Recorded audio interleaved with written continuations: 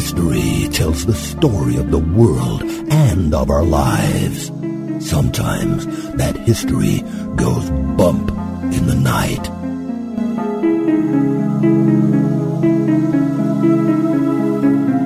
Broadcasting from the center of oddity and the supernatural in Central Florida, it's the History Goes Bump podcast. Hello, you spooktacular people. Welcome to this 45th episode of the History Goes Bump podcast. Ghost tours for the theater of the mind. I am your host, Diane. And this is Denise. We're going to creep you out. So if you get creeped out easily, this may not be the show for you. It's a show for everyone.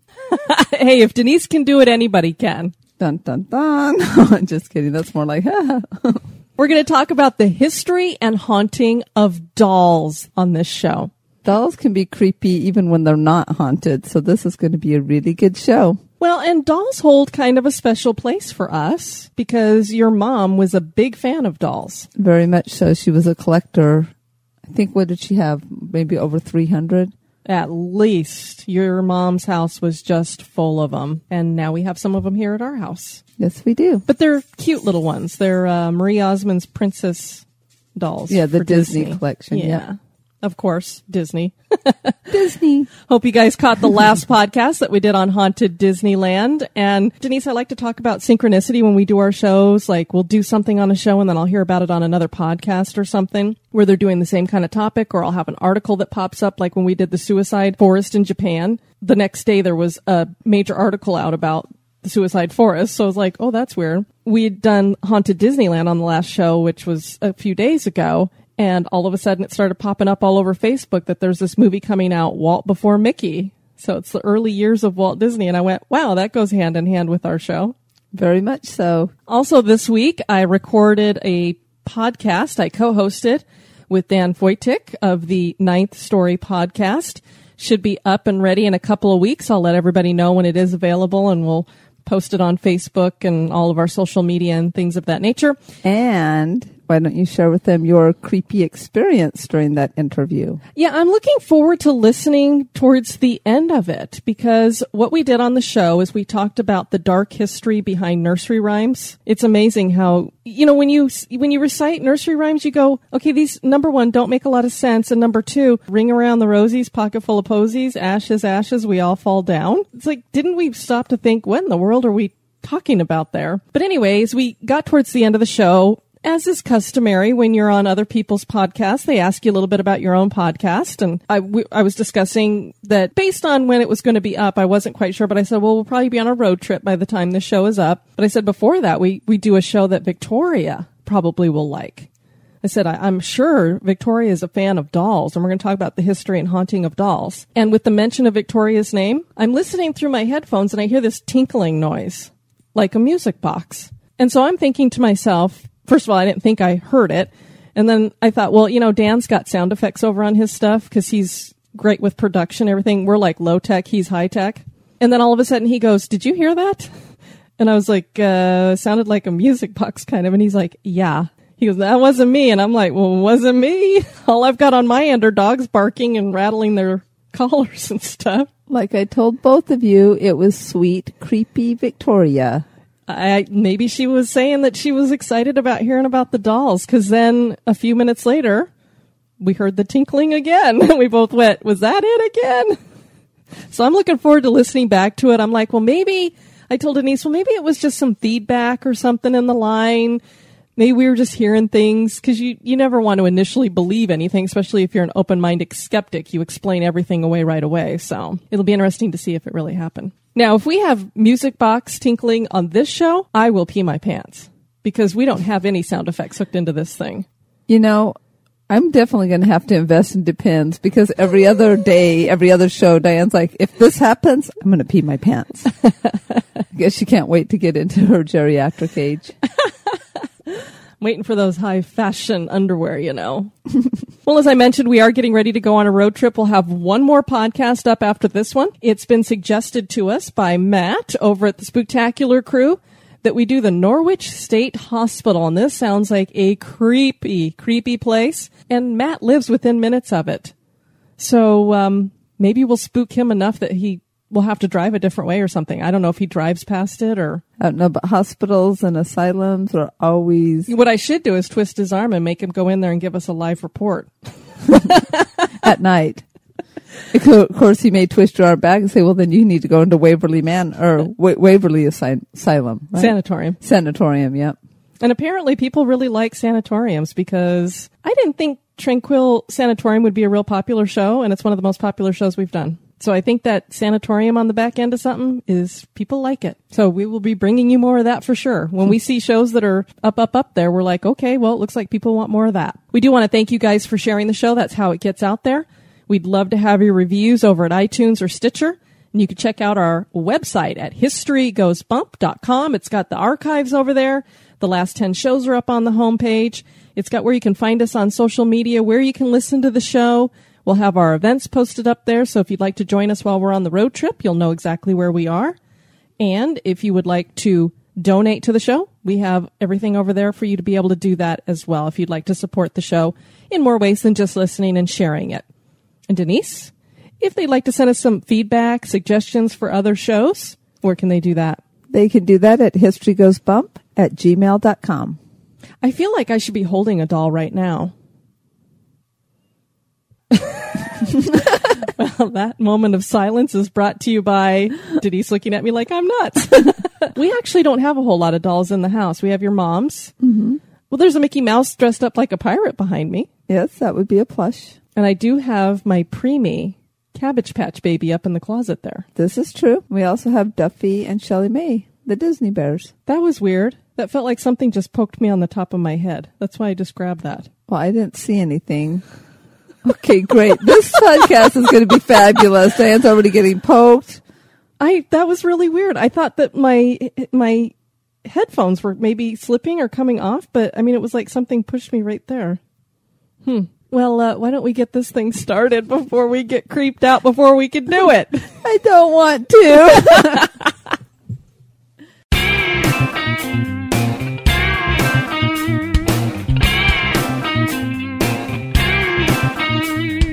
If you would like to support the show, please visit our Patreon page at patreon.com/History Goes Bump. Or perhaps you just want to make a one-time donation. Click the donate button on our website at historygoesbump.com.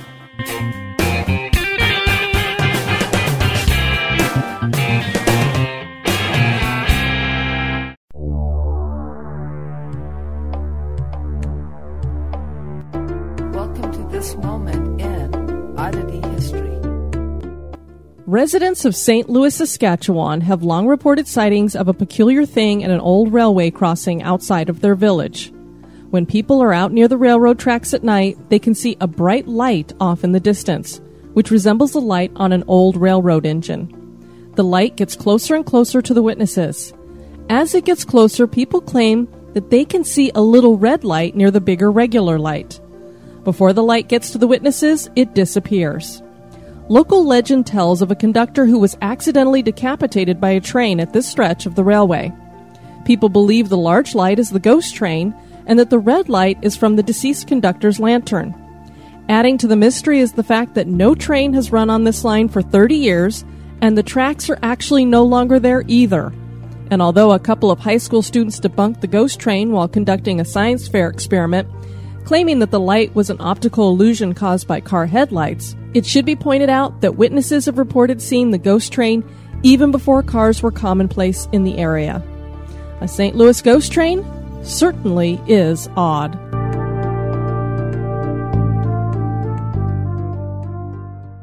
This history podcast is haunted.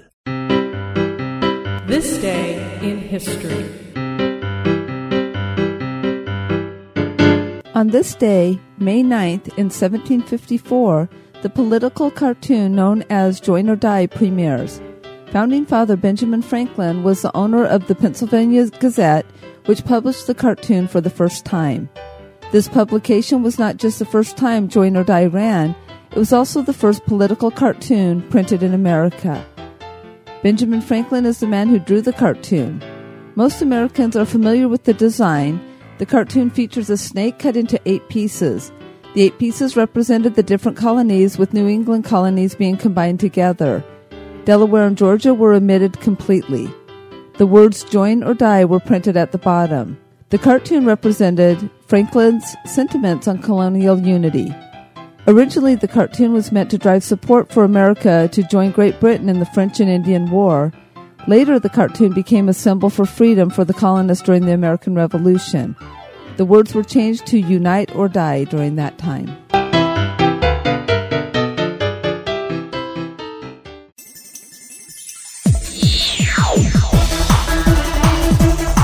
You're listening to History Goes Bump. Dolls are one of the oldest and original toys. Dolls have been used for more than just play, though. Sometimes they are used in religious rites, for magic, or education. The main characteristic of dolls is the fact that they are made to resemble human beings. Could some dolls carry more than just a resemblance to humans? Could some of them contain a soul or spirit? Join us as we explore a brief history of dolls and then share the tales of many dolls that seem to do more than just sit idly and stare blankly into space. Which can be kind of creepy all on its own. Lots of eyes. Why don't they ever looking at say you. anything? The earliest dolls date back to 2000 BC and have been found in Egypt, but it is believed that dolls have been around since the dawn of human existence.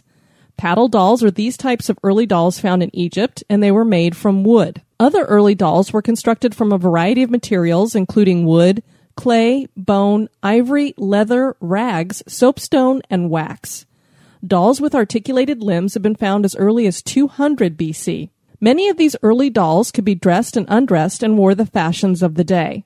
A girl would carry her doll throughout her young life in Roman and Greek society, and then when she decided to marry, she would dedicate her doll to a goddess. Various cultures have had their own distinct dolls. Japan has dogu figurines, hanawa, hina, kokeshi, and daruma dolls. The hina dolls are constructed from straw and wood and are elaborately painted, while the dogu and hanawa are made from clay and seem to be more decorative. Kokisha dolls are made from wood. Daruma dolls are hollow and are considered good luck charms. The Ashanti people had akuba dolls, which were used in fertility ceremonies. Effigies, which are dolls meant to resemble actual people, have been used for centuries in various locations, from African countries to European countries to indigenous populations. The most well-known is a voodoo doll, of course. The Hopi Indians called their dolls Kachina dolls, and they were believed to harbor spirits of the gods and were fashioned to resemble the gods. Early North American dolls were apple dolls, which used dried apples for heads. Cornhusk dolls were popular with Native Americans. Russia has the Matryoshka dolls, which are the nesting dolls we know so well. Clay dolls were made in Germany starting in the 13th century, and by the 15th century, wood dolls had become more popular. It was in the 15th century that doll making became more popular in most European countries. Wood was dominant in doll making until the 19th century. It was after the Civil War that doll making became an industry in the United States. Other materials were soon introduced and combined with wood. Many of these dolls were constructed from papier-mâché with leather bodies and wooden legs. The ingredients used to make papier-mâché was closely guarded by manufacturers. Weird ingredients like eggshells and ash were sometimes used. English doll makers, Periotti, Montanari, and Meech, began using wax in the production of dolls. These were the most lifelike dolls, and glass was fashioned for eyes. Hair was individually applied to each doll, and they were dressed in the finest fashions. Over time, these dolls' heads would become cracked from expansion and contraction of the wax. It was at this same time that China dolls began to be made. Only the heads were made from China, and they were attached to bodies stuffed with straw or cotton. The finest dolls of the 1800s came out of France. Fine fashion dolls were produced by makers like François Gaultier, Jumier, Barrois, Huret, Romer, and Bru. Bodies were fashioned from papier-mâché, and ball joints were added for better articulation. The French were the first to make dolls that resembled babies and children. Up until this point, dolls were made to look like adults. Germany eclipsed the French doll makers by 1890 because they started cheap mass production. Germans made the heads from bisque and carved in the eyes. For those who do not know, both China and bisque refers to the use of porcelain as a material. Porcelain is made by firing different types of clay at temperatures above 2,000 degrees. During the 1800s, rag dolls gained in popularity as well, especially in America. Mothers could make these dolls for their girls. Did you ever have any rag dolls? No, but I had a doll that had like plastic head, arms, and legs, and the body was cotton and stuffed, and so it was kind of more floppy, a little bit like a rag doll. Oh, no, because rag dolls are just made from rags, right? Yeah, pretty much. They don't have like a normal head or anything. That's right. I don't know if I had any rag dolls. Remember, I had a clown doll. Of course. And that's a whole nother podcast. I loved that thing, and my sister ripped the leg off of it. And I just remember being devastated. My sister was so mean. No, maybe that's when you wrote in your coloring book. Yeah, that she was, what, a poopy head or something? Yeah. Yeah, she used to make me... I mean, she'd bite me. She's ripping the legs off my dolls. Love you, Christy. She deserves to be spooked. I think one of the first dolls I had, too, was hard plastic, and it had a hole at the mouth and a hole at the other end, and you could give it a bottle, and you can imagine what happened. Yay, so you get to change diapers right away. Yeah. Hey, you know what just flashed through my brain? Did you ever have those bottles that look like they had milk in them, and when you tip them upside down, the milk would disappear? Yeah, I had a milk and an orange juice. In fact, I saw those at Publix the other day, which is our grocery store. How did those things ever work? Did you ever figure out how those worked? I mean, where did the liquid go? The milk.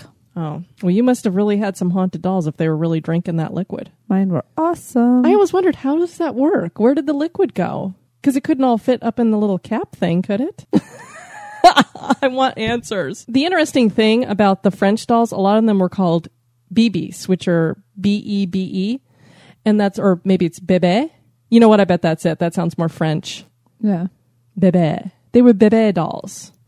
And I had no idea that it wasn't until they started making their bébé dolls that was the first time there was actually baby dolls. Because I don't think I ever had any adult-like dolls. I mean, I guess Barbie would be an adult doll. Yeah, Barbie. But a lot of the older dolls, if you look in, well, maybe you didn't get to go through doll hospitals, but I got to go there on a regular basis with my mom. But a lot of the older dolls, they are like Victorian women dressed to the nines and things like that. Oh, fascinating. That's something I learned doing the research for this show. I was like, oh, I didn't realize that they didn't have baby dolls before. Yeah. I didn't realize there wasn't both, but I do know when I've seen the older dolls with like their faces will be a little bit like the spider, like cracks everywhere just from the age of the material that was used. But whenever you see those, they do tend to be grown-ups and not babies. It was in New Jersey where celluloid was first used in doll making. This started after the Civil War and continued until 1950. The flammability of celluloid was its downfall. Yeah, I guess you don't want the little kids to catch on fire when they're holding the doll.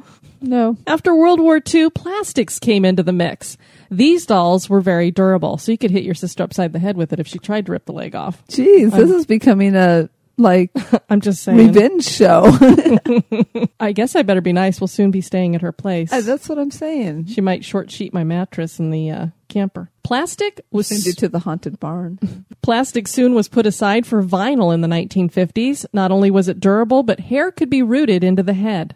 Rubber and foam rubber were also used, and most modern day dolls are made using these types of materials. Dolls are as popular as ever, and some become all the rage, like Barbie, the Cabbage Patch dolls of the 1980s, and today's Bratz and American Girl dolls. Even boys get involved with dolls in the form of action figures. Absolutely. G.I. Joe, the Avengers. Yeah, I think people don't realize that action figures are dolls too. They're just smaller in stature, and I remember there was a time, they don't really do it anymore, but there was My Little Buddy. Well, there was My Little Buddy, but I'm also thinking of the ones like Stretch Armstrong. Oh, yeah. And one of my friends, her brother had one that was called JJ, and it was a black guy, and he was like a superhero. Did you ever see the goo that was inside Stretch Armstrong? No, my sister didn't pull his legs off. Oh, because he stretched.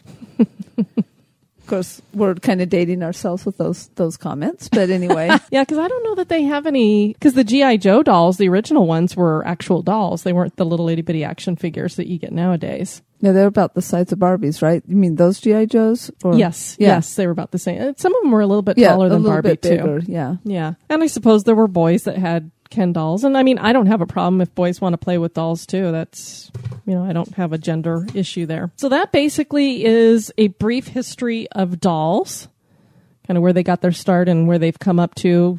We didn't want to break it down into each individual kind of dolls when they came on the scene, because that would be for a whole different podcast. And I'm not as into dolls in that way. I was wondering if we should include the adult dolls. Oh, Diane. Mail order. Here comes my honey.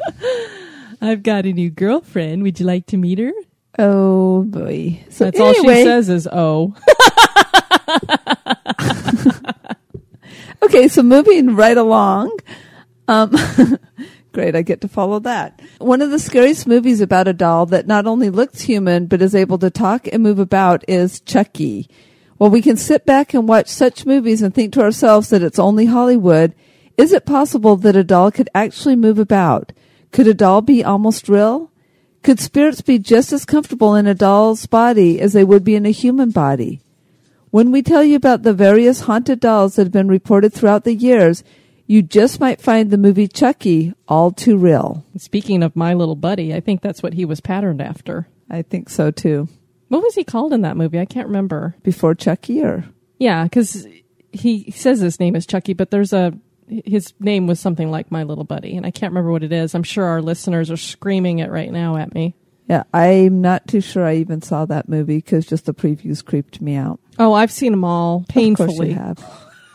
The first one was creepy. The rest of them got a little bit stupid. One of the creepiest places on the planet is the Island of the Dolls. The location is 17 miles outside of Mexico City, Mexico, and Mexicans call it Isla de las Muñecas. This area is separated by canals, and it is in one of these canals that a young girl supposedly drowned. A man named Don Julian Santana Barrera had come to live in the canals, and he had discovered the body. He found a doll near the body, so he nailed it to a tree. Don Julian was a hermit, but when he would venture out, he would collect discarded dolls. He began to decorate his island area with the dolls and doll parts. This was not because he really liked dolls. He apparently was being haunted by the spirit of the young girl who had drowned, and he thought placing the dolls around the island would appease her restless spirit. The local town council decided to clean up the canal area in the 1990s, and they were surprised to find the doll sanctuary, or perhaps really creeped out. I would be really creeped out. Have you seen pictures of this place? I have not. It is very creepy. Just imagine dolls hanging from all the trees, like headless or just heads, and they're old and weather-beaten and missing eyes, and it is quite creepy. They left the dolls, and Don Julian became a local celebrity. People started visiting the Island of the Dolls and bringing the man dolls to add to the collection. In 2001, Don Julian eventually met the same fate as the girl when he was found drowned in the canal. Wow. Creepy, creepy. Mohawk Valley ghost hunters sold a doll named Chandra on eBay several years ago. The paranormal investigators had originally bought the doll at a ghost convention in Virginia. Chandra had been donated to a haunted touring museum in 1991. The woman who had owned the doll claimed that she would wake in the middle of the night to sounds of a woman screaming from the basement. When the woman would investigate, she would find the window next to the doll opened. After arriving at the museum, people started having unusual experiences. Objects like office supplies would go missing, disembodied footsteps would be heard, lunches would go missing and be found in drawers. A weird substance has been found on the doll and in places where she has been set. After testing, the substance was found to be mostly of wood composition. Visitors to the museum claimed that the doll moves. The ghost hunters claimed that things had been weird for them too. They always found the doll on the floor, even though she was not somewhere where she could fall onto the floor. Once, a 2-year-old came out of the area where the doll was kept carrying Chandra. The doll was not in reach of a 2-year-old. On another occasion, everyone heard a crash and they found the doll on the floor. A cold blast of air went by them as they entered. Someone snatched the doll up in the auction, and who knows what kinds of experiences they've had. I thought that was really weird that they would find something of a wood composition. So I don't know what this doll is made out of. Is she made out of wood in part of her? And so it's like something boring into it, boring out of it, or just weird. I'm like, what is the wood? And they keep it in an envelope with the doll. It's just weird. Ugh. A haunted doll named Christina was sold on eBay a few years ago, and the owner sent the buyer the following letter with the doll. Dear Shauna, Christina was originally purchased by myself at an antique store in Jefferson, Texas, and was given to my 6-year-old daughter, who named her the lovely name Christina. I was never certain why, but I believed it was after my deceased grandmother, who she never knew. I do not know why I bought such a fine antiqued porcelain doll for such a young child. Then again, But I knew instinctively I was to do this, and in my life the doll would stay. The doll was originally made in the late 1800s, and she was not cheap. An original doll from England, as I was told, since her condition was so perfect at the time, cost me $500. The store I bought her in was called the Red Barn, and it's still there today. An old man waited on me, and I will never forget. He was very nice as he shuffled around, pointing at the doll with his nice silver-headed cane. He told me to notice that this doll was looking at me and wanted to go home with me. I said, "Oh, really?" Sounds like a good salesman. I told him she was nice, but I had a small child that would destroy her. He then looked me in the eye and said, "Lady, that doll is telling me it wants to live with you and will love your daughter until the day she dies, and she will be no trouble at all." I was taken back because the man was talking to me as if he could hear the doll telling him just what to say. So I bought her and did not quibble about the price because I knew the doll was worth much more. Okay, I'm sorry. But if that was going on with me, I'd be like, okay, thank you. And I think I'd be getting away from the old man with the cane and the doll and getting my heck out of that store. Like I said, I'm either thinking, okay, this is a pushy salesman, or he's hearing dolls talk to him. Get me the hell out of here. Exactly. And if he's really hearing the doll talking to him, really get me the hell out of here. My daughter, Jasmine Elizabeth Croker, was only 6 years old at the time. Everyone told me, why would I give my child such an expensive present? I said it's not the price, it's the fact of the happy memories it will give me and her. And of course, Jasmine Elizabeth Croker fell in love with her at first sight.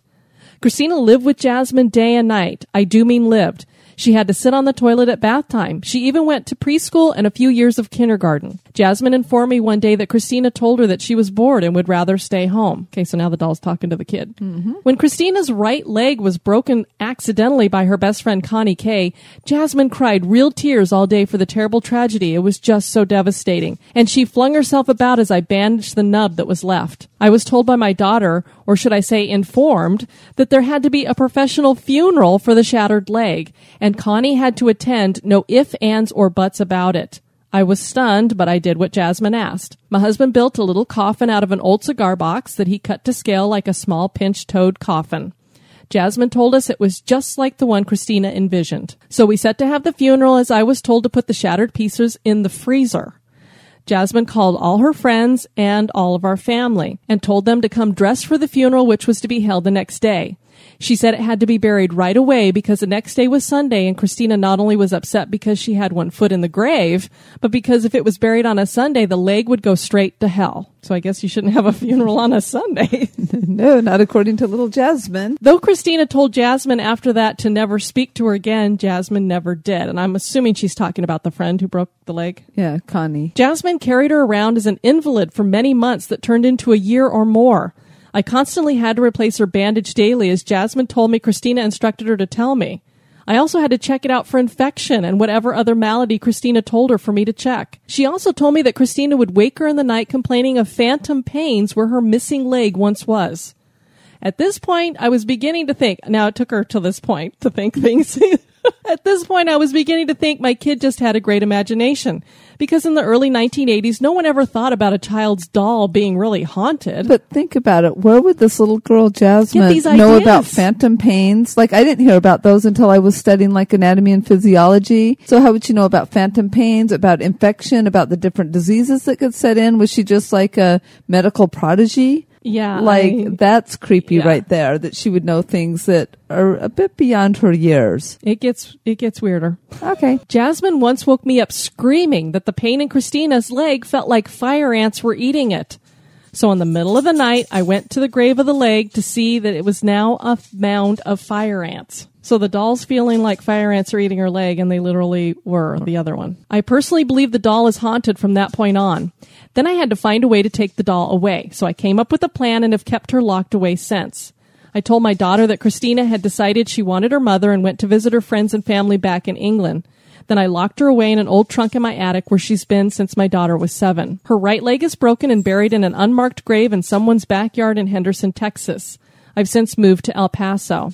I hope she does not haunt you too much, and she has a new wonderful time with you to study. Sincerely, Mrs. D. Croker. I think I'd be like, what's the return policy on this doll? I'm sending her back. Apparently, they sell a lot of haunted stuff on eBay, including these dolls, so... Okay, so if any of our listeners want to buy a haunted doll, I guess you go to eBay. Yeah. Marie Ford, who lives in Washington, claims that she owns a haunted doll named Alice. Her grandmother had named the doll after her best friend who had died. The grandmother claimed that Alice's spirit resided in the doll, and perhaps it does. Marie says that the doll's eyes follow you wherever you go in the room. The doll's expression changes, and that she whispers in a ghostly voice when you press your ear to her porcelain lips. Marie claims to have caught EVPs from the doll saying, "I want to be left alone to suffer." We need to have a little doll voice that says that. I want to be left alone to suffer. Maybe Victoria could do that one.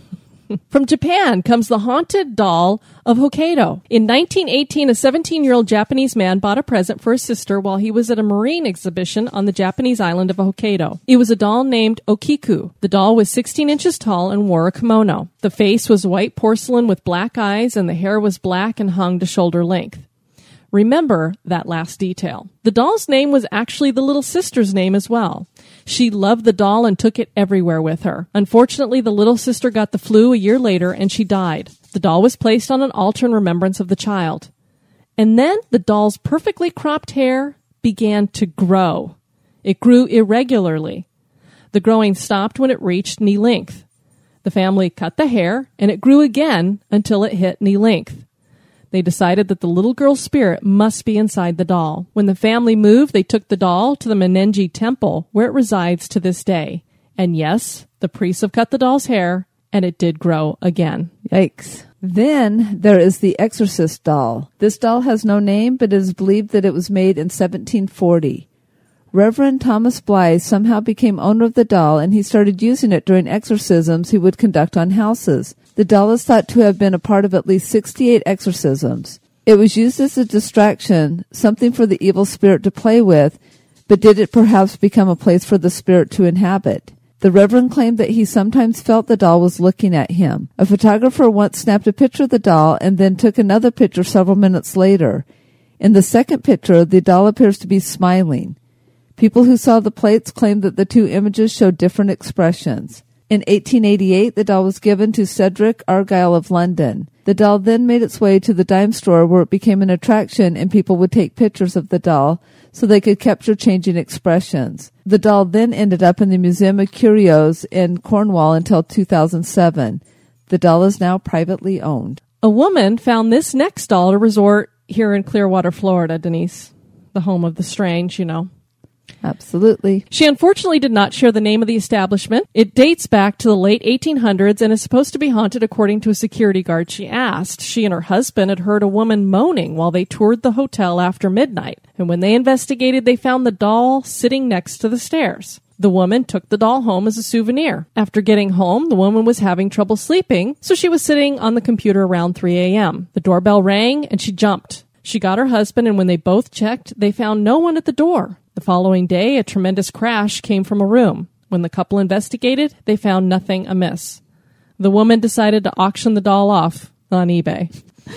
eBay's either going to hate us or love us. They're going to be like, yay, we're getting lots of people hitting us, or everybody's running because all of our dolls are haunted. Of course, you also have to trust that when people are telling you something is, haunted, that it's, they're not pulling your leg. If you're a doll, they might pull your leg right off, like my sister did. My clown doll. We don't carry a grudge. Not at all.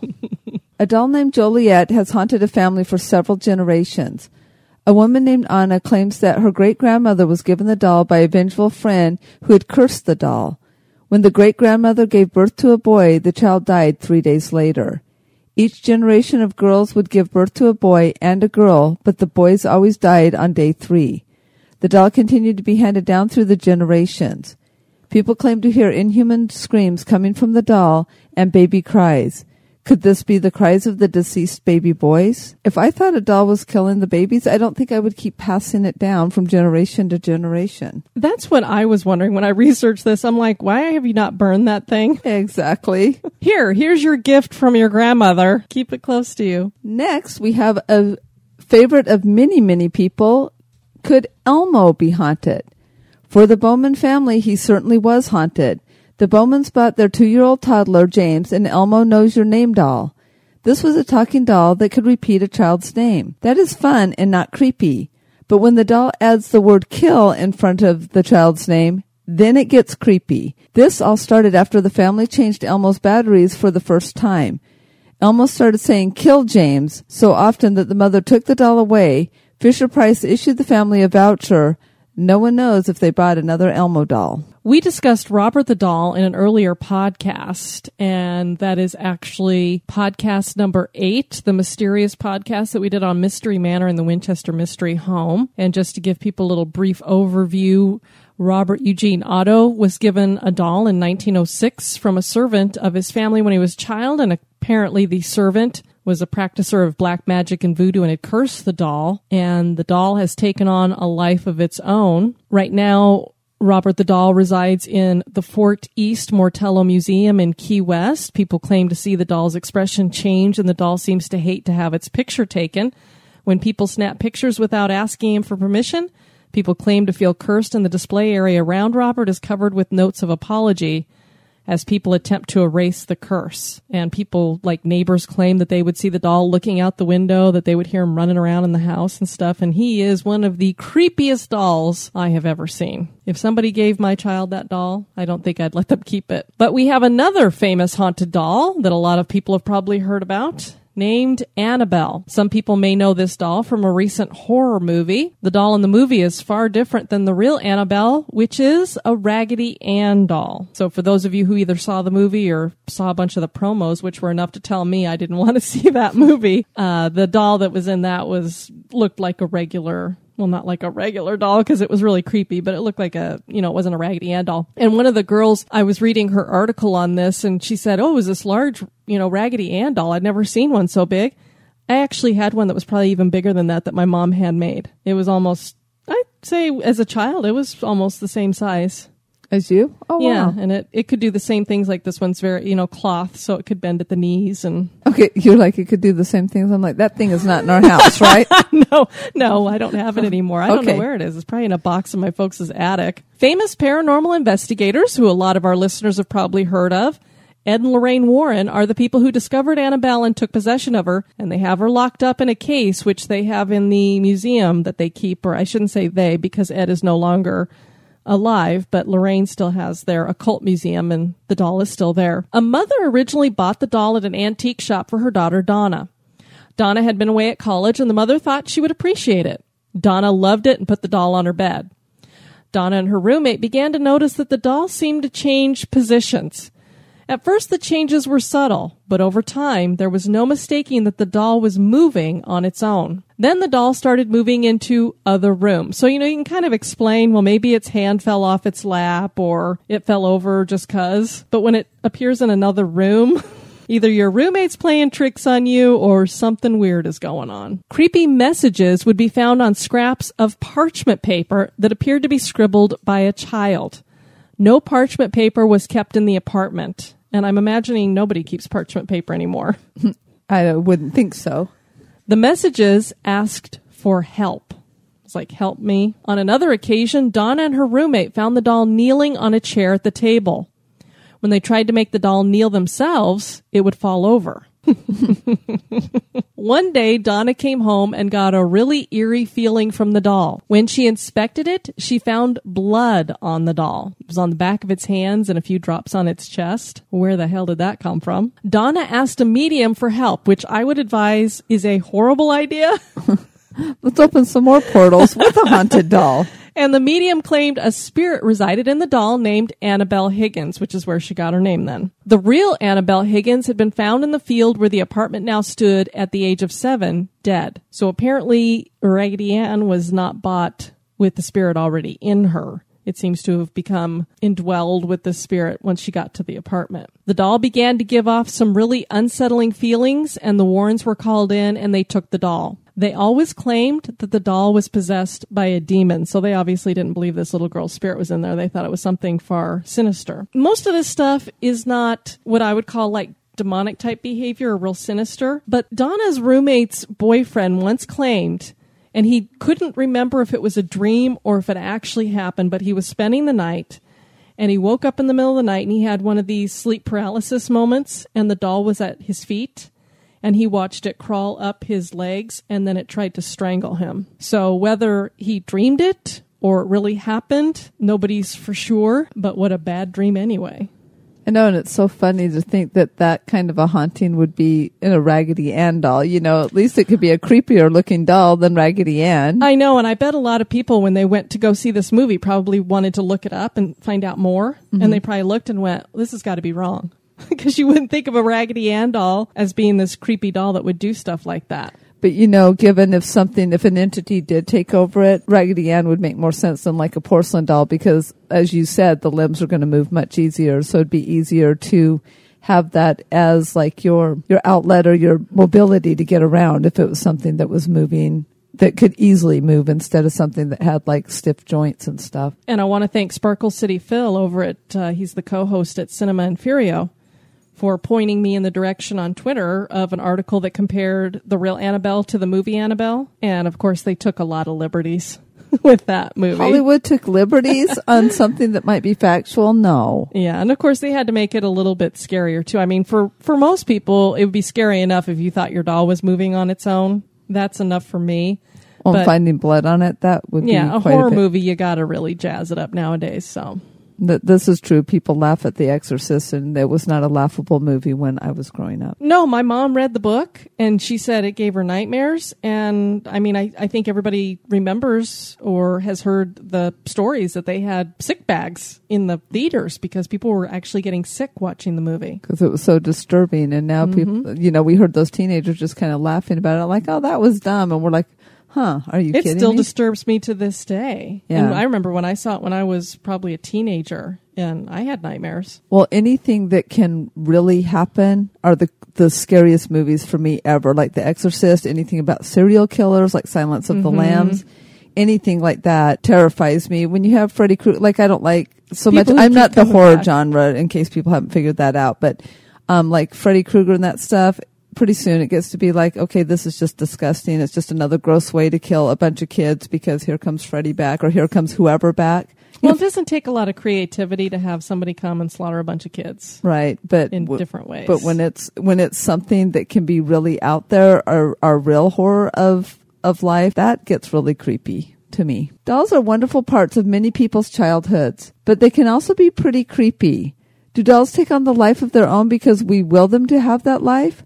Are haunted dolls just part of overactive imaginations? Can spirits reside in dolls? Can dolls be haunted? That is for you to decide. And, of course, we only covered a handful of dolls on here. A lot of our listeners may have heard of other haunted dolls, or maybe you have some personal experiences, too.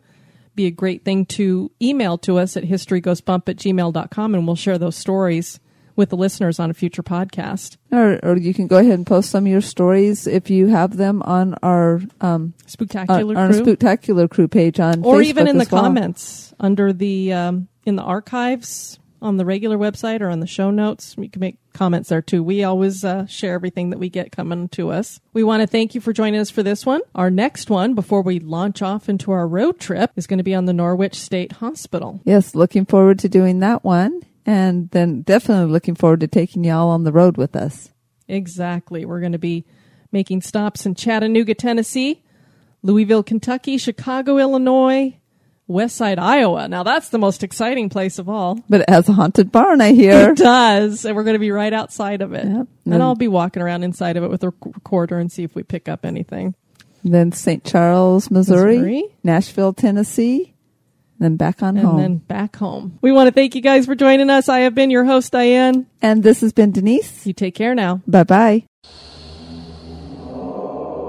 Be sociable. Drop the chain rattling, neck biting, and shape shifting. And join us on Facebook and Twitter at History Goes Bump. Like the page and follow us.